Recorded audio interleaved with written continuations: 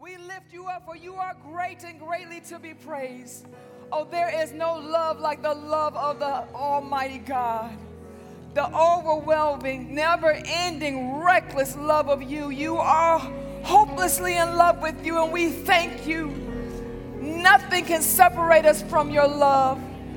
Neither death nor life, angels or devils, nothing, nothing. There's no shadow you won't light up and no mountain you won't climb up coming after us, and we thank you, Father. We thank you, Father. There's no wall you will kick down and no lie you won't tear down for us, Father. For your love is reckless. You've abandoned all for us. And we just humbly thank you.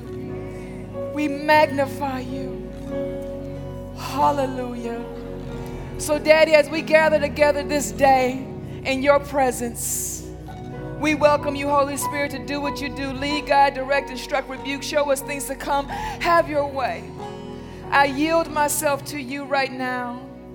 Speak through my mouth, think through my mind, move through my body, Father, that I may, according to your perfect will, speak forth your oracles from your word. And I pray right now that you would confirm your word with signs and wonders following for those that choose to believe, choose to pursue, choose to embrace it. I pray right now, Father, that your word falls on good ground this day.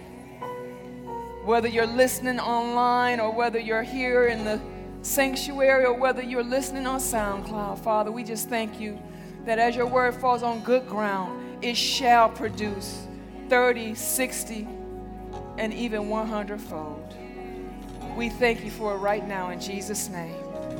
And all those that are in agreement said, amen, amen, hallelujah. If you would, just high five a neighbor and say, it's good to see you on this Mother's Day morning.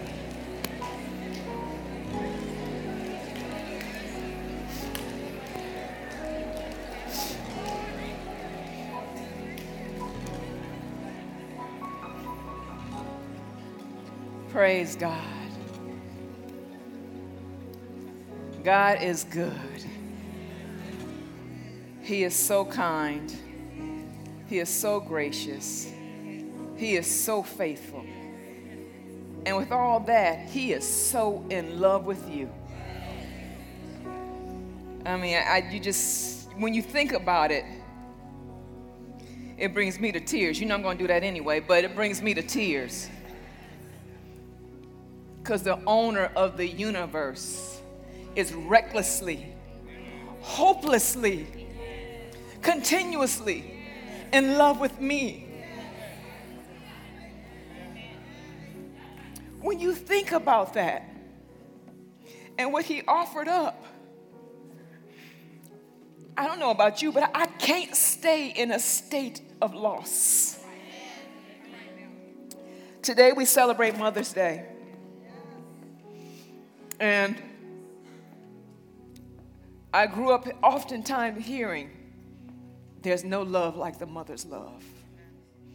And we celebrate Mother's Day because though it pales in comparison, mamas, for the most part, are hopelessly and recklessly in love with their babies. I'm not saying perfectly. Lord knows I'm not saying perfectly. But they love us as much as they know how. And when you put it in that perspective, as much as they know how, then you forgive their shortcomings. You forgive those mistakes. You forgive that fear. This morning we're going to be talking about the reckless love of God. Because, you know, when you think about mamas, you know, from the Temptations to the Boys to Men, from Tupac all the way to LL Cool J, Lecrae, and Andy Mineo. Everybody got something to say about mama. Articles all flood the news You know, the mama that survived over 200 stitches because she fought off the pit bulls on her child. The 130-pound mama that lifted up a 2-ton vehicle off of her teenage child when it fell on him. The mama who knew nothing about hemlock maneuvers or CPR saves her child from choking on a chip. The mama that dared to jump into the railroad station to snatch her baby whose stroller fell into the railroad subway, snatched the baby just in time from getting hit. You know, I think about my own mother. I was reminded of a story she told me when we were younger. My baby brother, at the time almost 2 years old, swallowed an open diaper pen. Some of y'all don't know nothing about no diaper pens.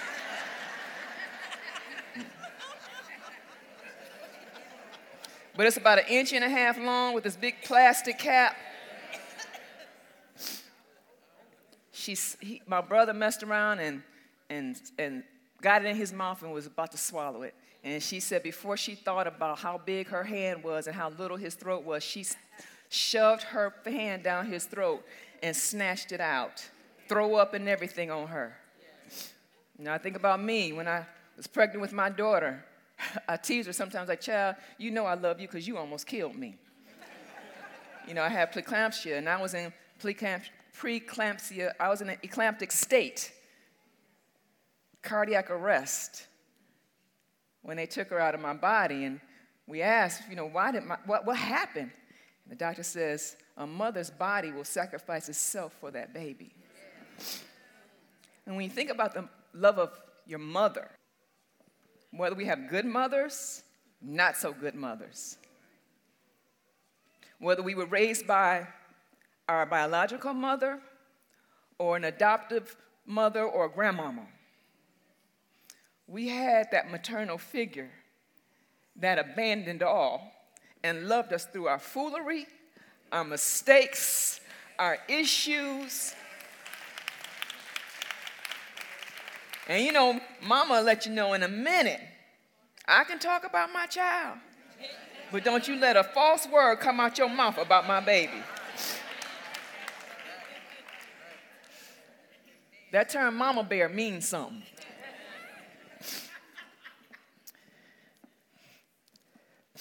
So we're going to be talking about the reckless love of God. Because with all that, when mama was willing to mortgage her house to get you out of jail,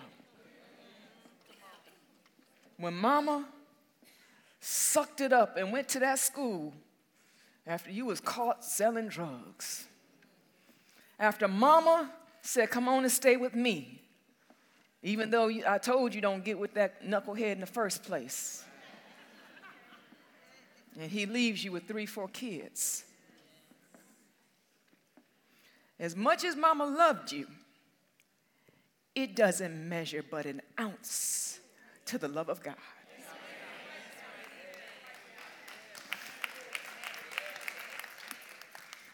And the equivalency of how much we realize that our mother or even father loved us to the best of what they knew is a measure a lot of times to which we can understand the love of God. And a lot of times we have problems receiving and understanding the love of God because as human beings, we err in our love. But we're going to talk about 5 ways in which God has recklessly loved us, and he charges us to love one another the same way, whether you're the mama or not. So let's talk about what this means.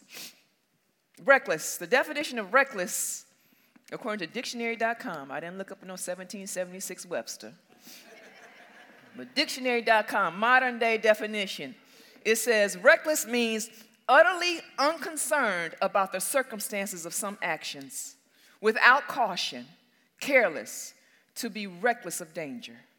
In other words, the word reckless means I am not concerned about the consequences of what I'm doing. I'm just here to do what I want to do. Now, it could be good or bad. But when you think about its connection to love, love abandons all Love forsakes all. Love unites. Love garners. Love believes the best. The word love here, when you talk about what God says in John chapter 3, verse 16, that God so loved the world that he gave his only begotten son. And we talk about that Zoe, agape love, and that's good. That's that unconditional, I decide love. That's that love that God says that I choose to love you because I want to. But then the word that's actually used here is agapeo. And I had to dig because I'm like, I know what agapeo mean. I know what agapeo mean. And my husband and I spent 7 hours on the road yesterday. The truth of it is we spent 7 hours on the road yesterday for 48.99 seconds, right? Because we drove all the way to Albany, Georgia for a state championship for my daughter. And she ran that one event, but we decided we was going to make the best of it and stick around for the rest of the doggone championship. That's a long ride. So basically, I had plenty of time to do some research. And I dug, and that word agapeo, its root word was derived from that is to have an affection for, denoting a personal attachment as a matter of sentiment or feeling. It's an emotional investment and commitment to the being upon which it's projected. So in other words, now I don't know about y'all, but I had a life before Christ. And I thought that I was in love before. How many of you had that ex that you was like, now baby, he don't measure the,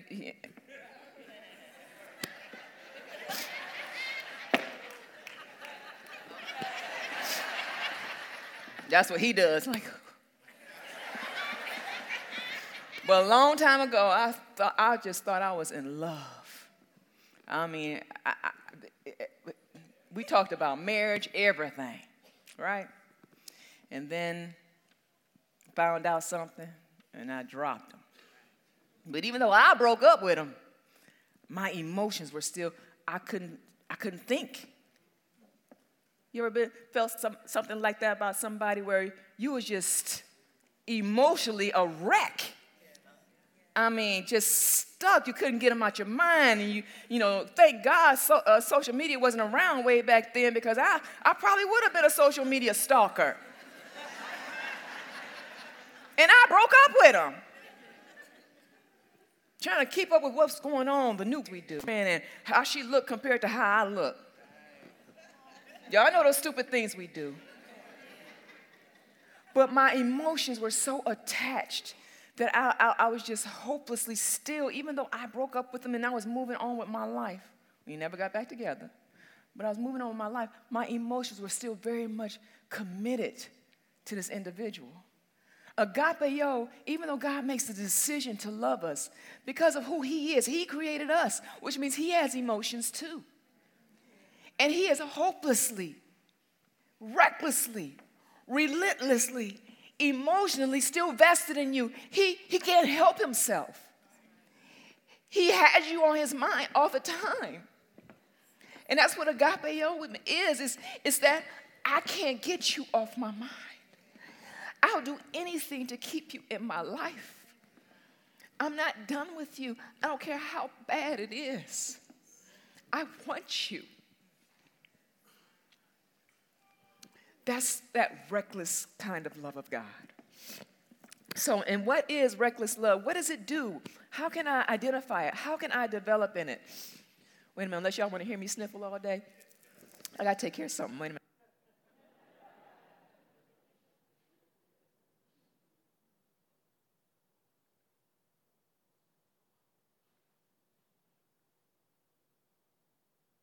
Thank you for that little commercial break there. But number one, 5 IDs of reckless love.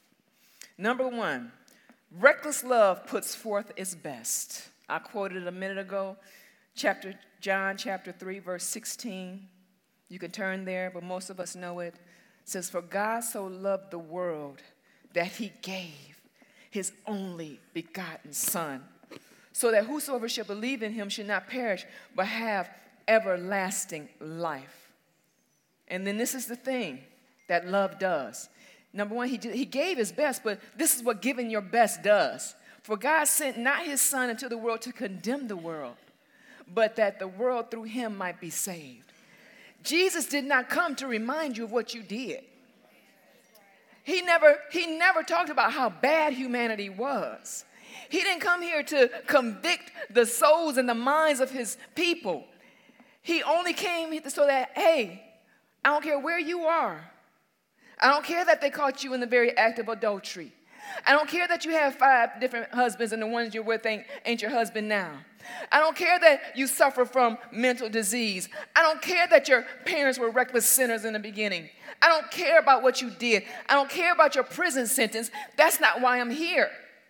But I'm here as the very best offering because a price needs to be paid. And I'm here to deliver you from that situation. I'm here to pay that price. See, we were in Europe, and mankind was headed to utter destruction. It was real. We saw the gates that they held prisoners in that were caught doing that type of stuff. Because they were poor, because they weren't whatever. And they were literally there to be sport to lions and tigers and bears. Oh my. It was sport to be tortured publicly. It was entertainment to be skinned in a stadium. So when you think about just what mankind was doing to itself as a mere form of entertainment in lieu of punishment, population would have been scarce. But Jesus said, that's not the way. I'm the way, the truth, and the life. Amen? So number one, reckless love always puts forth its best. No one's saying that you have to be perfect, but you put forth your best. When you're the number one person you want to recklessly love is God. When you're willing to abandon all to say, I love Jesus, men of God, it is not soft to love Jesus. Amen. In fact, the hardest thing you will do is live life for a righteous God. In the midst of your peers, in the midst of your environment, in the midst of your family that do things, everything backwards. Men of God, I want you to hear from a woman of God, from someone who sincerely loves you and don't want nothing from you, but to see you in heaven. It's not soft to love Jesus. What's soft is being able to follow popularity.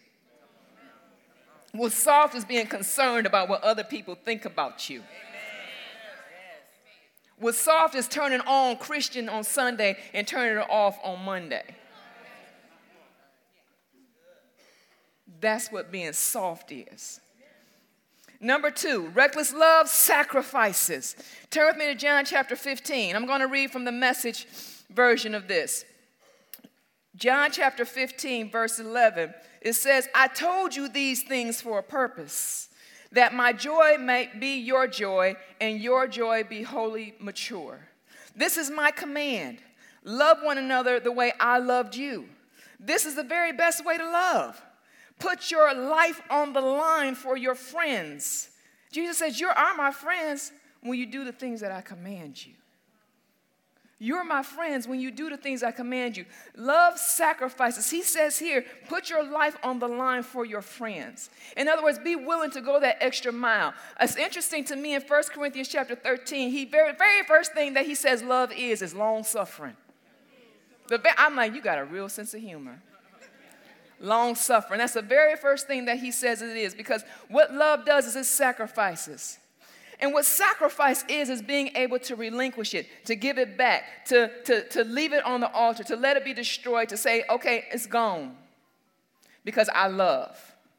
You know, when you delete all those old ex-contacts out of your phones because you choose to love the person that you're about to marry. You sacrifice that what they're thinking about you.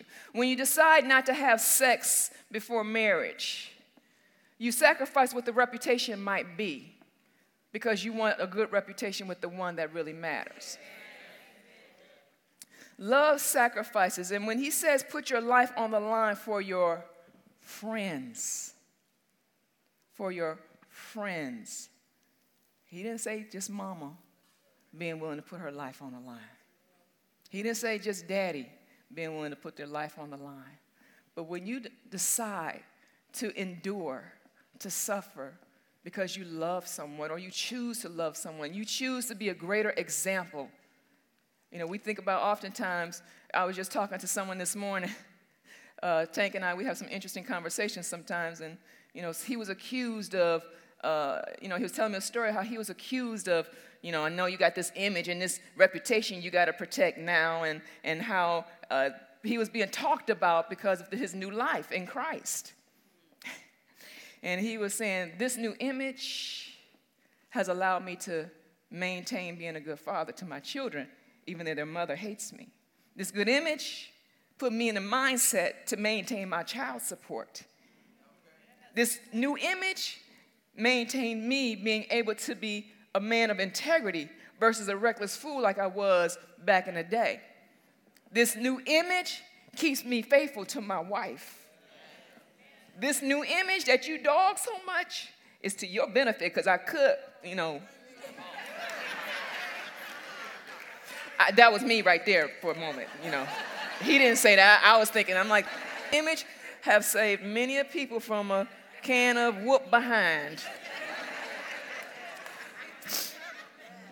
Number 3, reckless love does not fear.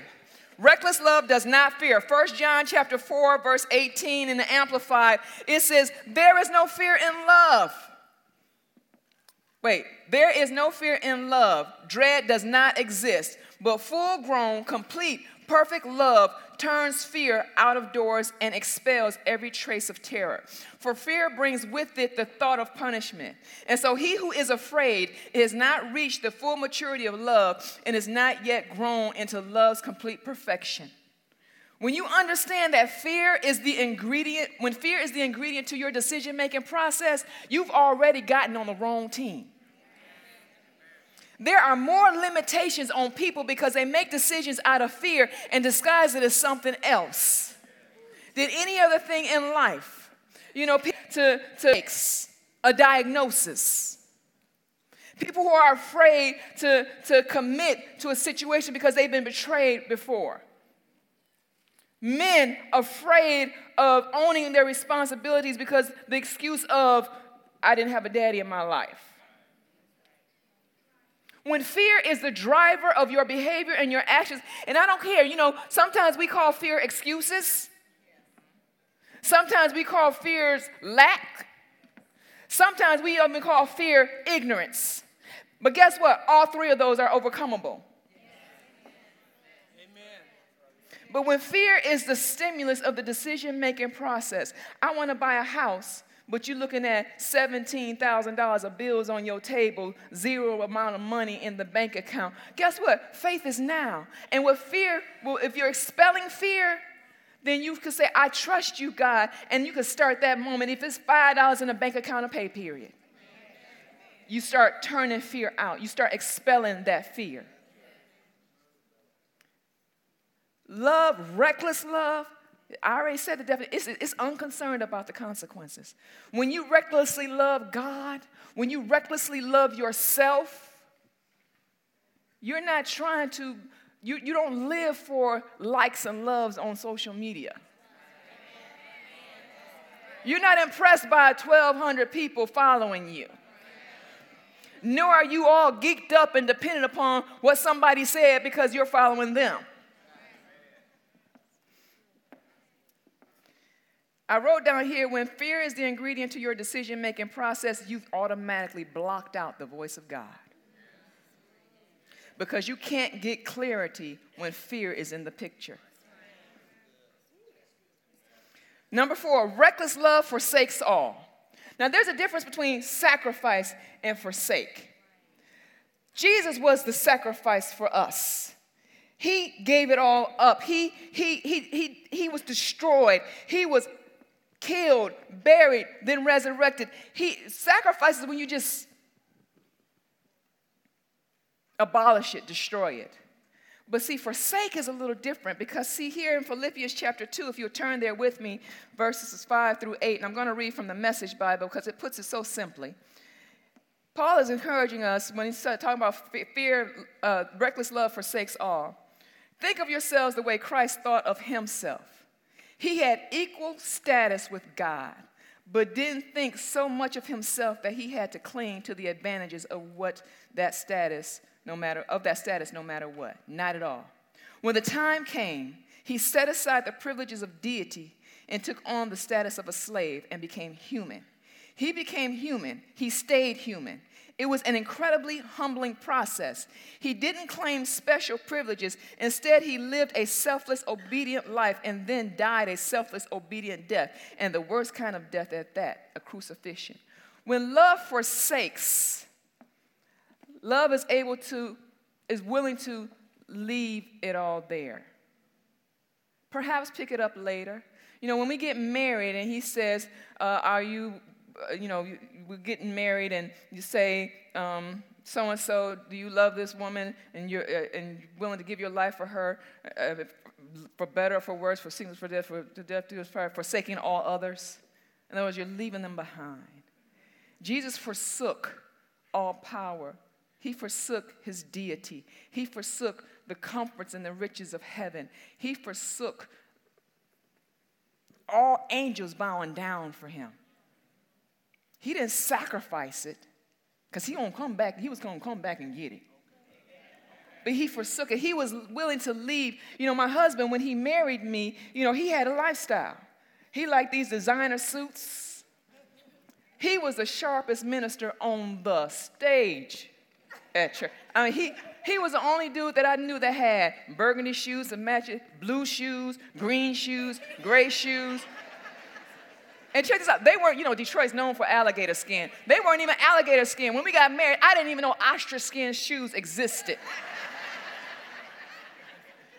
And my man was ostrich skin, deer skin, alligator. He had skins that I didn't even know they made skin. I thought ostriches were just all feathers.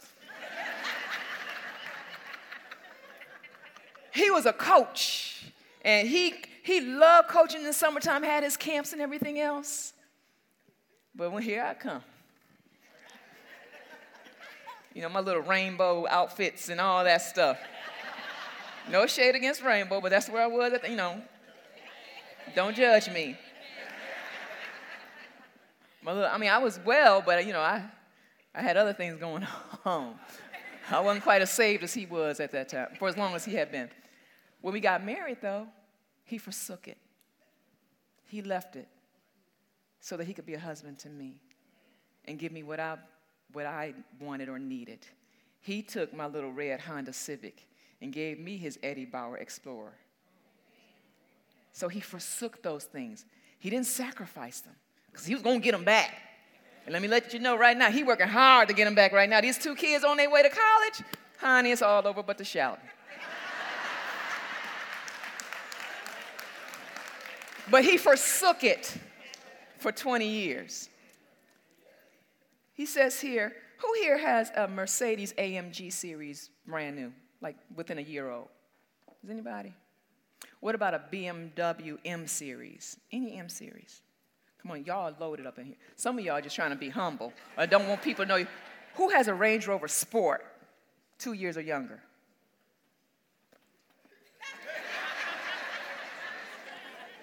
Tesla. Anybody got Tesla? Okay, you know what? Babe, we're going to have to keep on teaching on that giving and, some of y'all I just don't want folks to know my business. But any practical person, if you had what's a car that I like? I like fast cars, so that's why I said a BMW. Porsche Panamera. Oh, no, they got the new Porsche 911.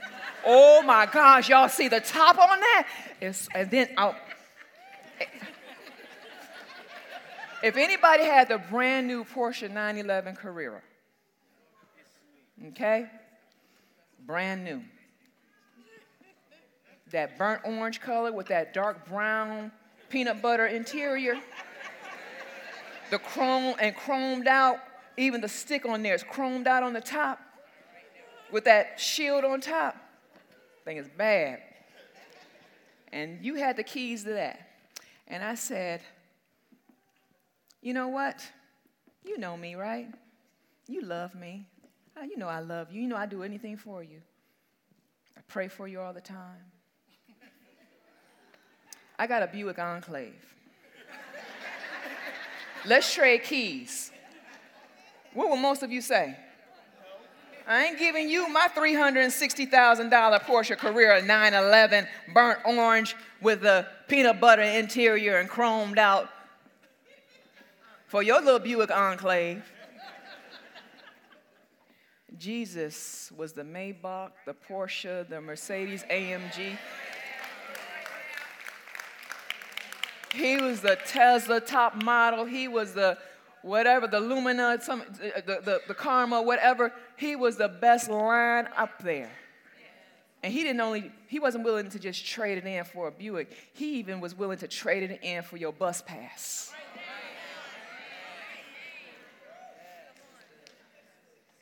Number 5, and this is where I want to spend a little bit of the remaining of my time. Reckless love unites. Reckless love unites. And I'm here because we're in a day and age where the body of Christ is being tested.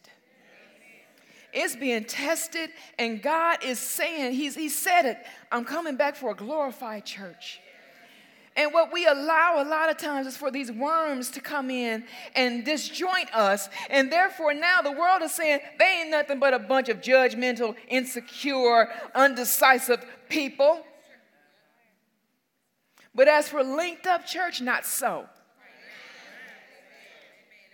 He says that in John chapter 13, verses 34 and 35, he says here, a new commandment I give you, that you love one another as I have loved you, and that you love and you also love one another. By this shall all men know that you are my disciples. They'll know that you are mine. They will know that you are my followers because you love one another. Listen, he didn't say because you love God. He didn't say that. He said they'll know that you are my disciples by the way you love one another. Because they can't see your love for God past what they see you, how you treat one another. So then in Psalms chapter 133, stanza 1, he says, behold how good and pleasant it is for brethren to dwell together in unity. See, you know, when I skip down, when you understand the enemy, then you're better, you don't become the enemy. You don't get in his mind as much as you focus more on what you're supposed to do. You know, counterfeit money isn't identified by people studying all kinds of counterfeits.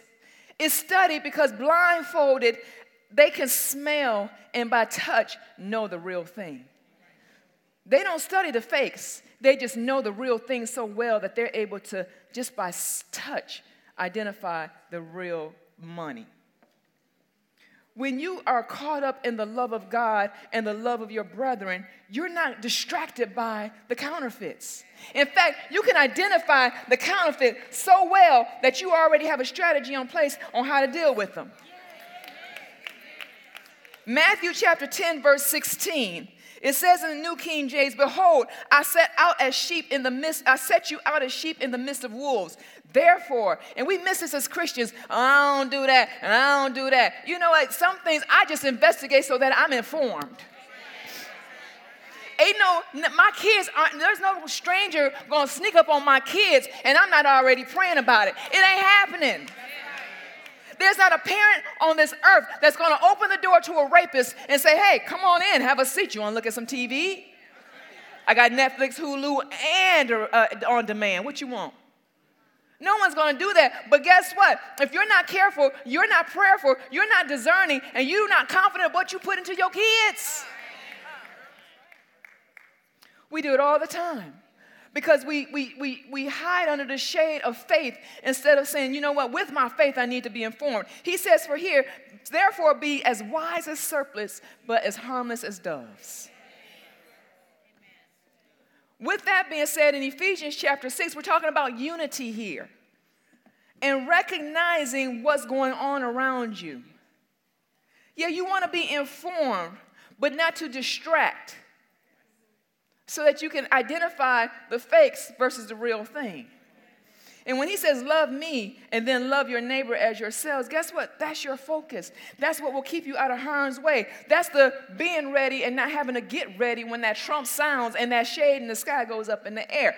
Ephesians chapter 6, verses 11 through 13, and then I'll drop down to chapter 6, verse 16 says, put on the whole armor of God, that you might be able to stand against the wiles of the devil. For we wrestle not against flesh and blood, but against principalities, against powers, against rulers of the darkness of this world, against spiritual wickedness in high places. Wherefore take unto you the whole armor of God, that you might be able to withstand in the evil day, and having done all, to stand.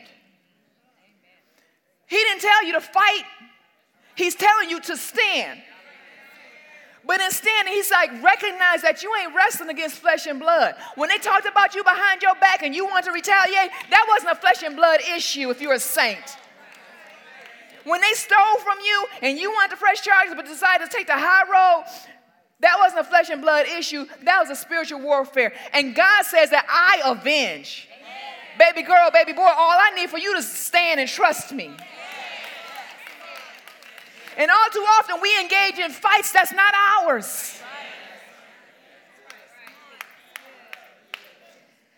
And just to get your mind right, he starts out by saying, put on the whole armor of God there because you don't wrestle against flesh and blood. But he said, and again, put on the whole armor of God so that you can withstand the evil day. In other words, as Pastor Gregory, we've been saying, everyone has an evil day. Everyone has a day of reckoning. Everyone has something that they have to overcome and endure. It's not an opportunity for you to rise up, flex your degrees and your know-hows and your hookups, flexing positions and bank accounts and statuses. It's your time to go back to the word of God and remember that no weapon formed against me shall prosper. And any tongue that rises against me in condemnation, it shall be condemned, because this is the heritage that I have in Christ Jesus.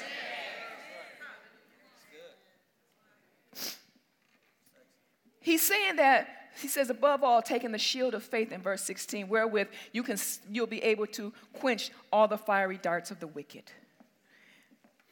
If you would, show that video. Bible flesh.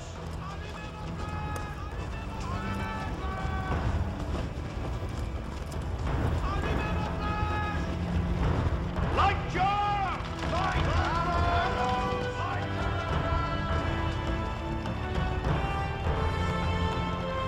Archers, prepare! That's it! Easy! Run! Left off! Away!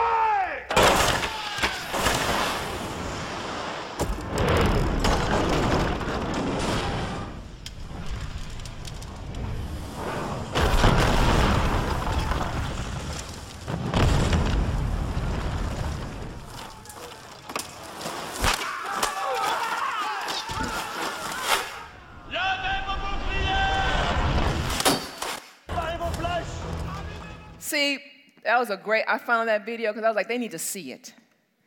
When he's talking about, so put up your shield of faith so that you can quench the fiery darts of the enemy. What was going on during the war times of during those times was, they didn't have air patrol and all this here stuff. Their biggest and most impactful weapon was fiery darts. And they would put sponges and stuff on the ends of those darts. They would soak them in some type of gasoline and accelerant, and they would light those darts of fire, as you saw. And they didn't aim at anybody, did they? They just aimed at enemy territory, didn't they? They didn't aim at one individual, did they? Because the whole point is that they just wanted to they didn't care if they got to the soldiers per se. They were just aiming at enemy territory, so that once it hit enemy territory, you saw that one scene where they were wanting to hit the king's castle because they were after the king. They were after the ruler. They were trying to distract them by destroying what was around them. And it was just a bonus if they got some soldiers. But you saw the one end, they had their shields, so that when those fiery darts came, they lifted up their shields and they were protected. See, the enemy is not necessarily aiming at you, but he's sure trying to get to your king. And if he could get you distracted, what do? You abandon the front line. If he could get you distracted by her not saying hi to you on this day, him not calling you back, somebody not responding to your inbox, if he could get distracted by what somebody said, what somebody didn't do or did do, if he could get you offended, and now you talk about a fellow saint, they just acting like I don't even, see, I was down for them in the beginning, but now they act, now they all brand new and they ain't got time for me.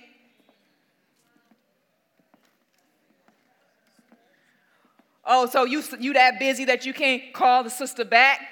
I called you. You want to respond with a text?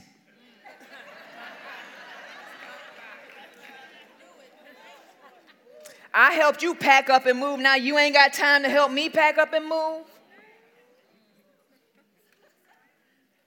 See, when I was down and out, I cooked for you and gave you money to hook you up, and now I need somebody in my corner and you ain't there for me? We get offended. We don't love.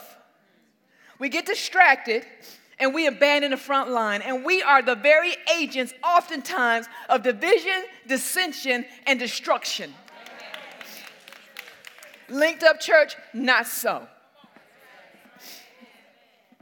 This is what he says in Romans chapter 16, verses 17 and 18, because this is how you should handle people like that. I've made it my practice that, I'll talk about facts, and I'll have a whole conversation in my head. I have my own perception, my own ideals, and my own conclusions about what might've, coulda, woulda been the issue. I'm having a dialogue. I got a full screen, 90-minute movie going on in my head.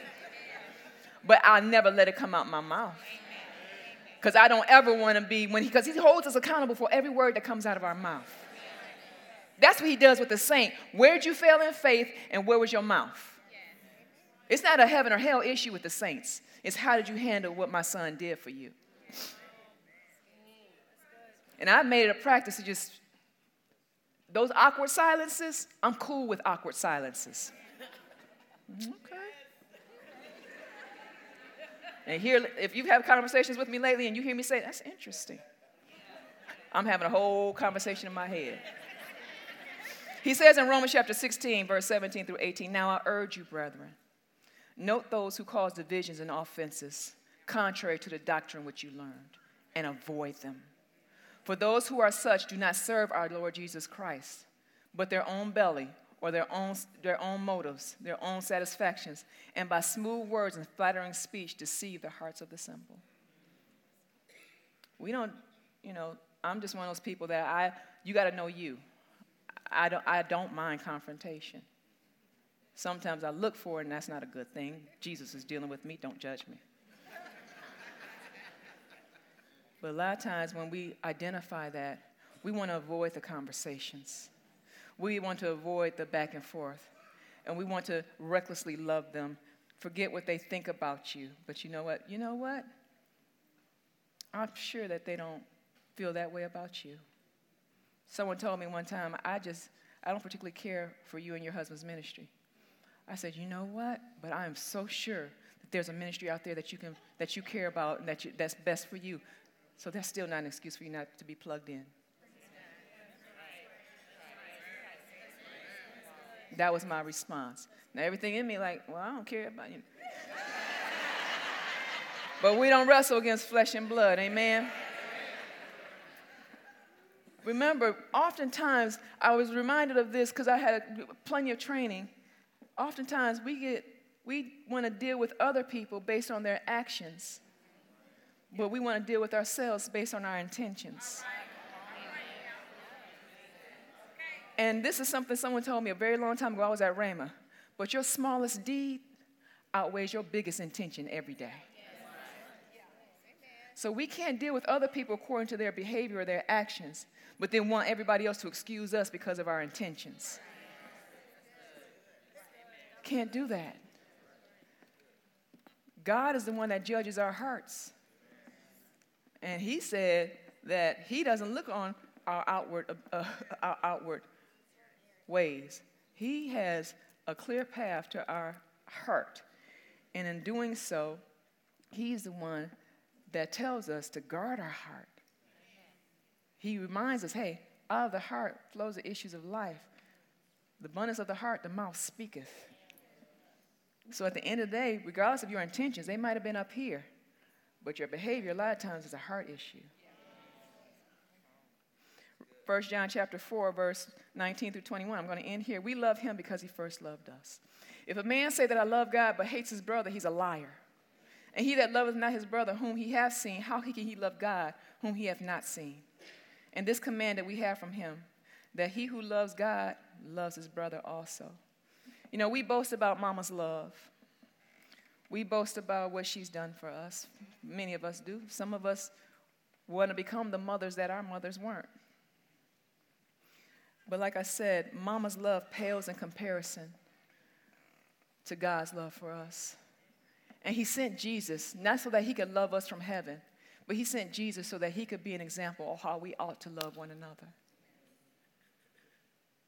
Love is long-suffering, but the very next thing is that love is kind. Kind does not mean nice. Kind speaks the truth in love. Kind looks to give an advantage.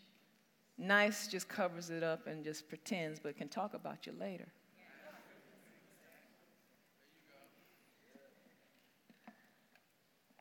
So regardless of where you might be today with your mama, some mothers have passed away. You know, every year this time, I'm a little sad because this is the time of year that me and my mama Jody, we had good times from April until the week before Mother's Day. We planting and everything. If those memories of mama are fond, praise God. Let that be a legacy by which you want to pass on. If those memories were not that great, let that be a learning curve for you to be a better woman, a better mother. But regardless of where you are, man or woman, child or parent, knowing the love of God will keep you in a place of peace and teach you the miraculous. To everyone that's here, do you know you are a miracle? Let me say it this way. You are someone else's miracle. Many of us want a miracle, but you are someone else's miracle. Look at your neighbor and say, are you my miracle?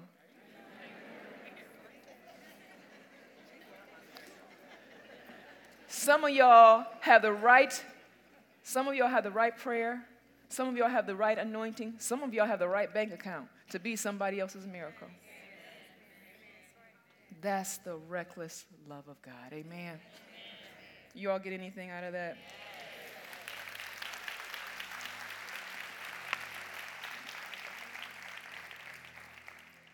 Every head bow, every eye closed. If you have not experienced the reckless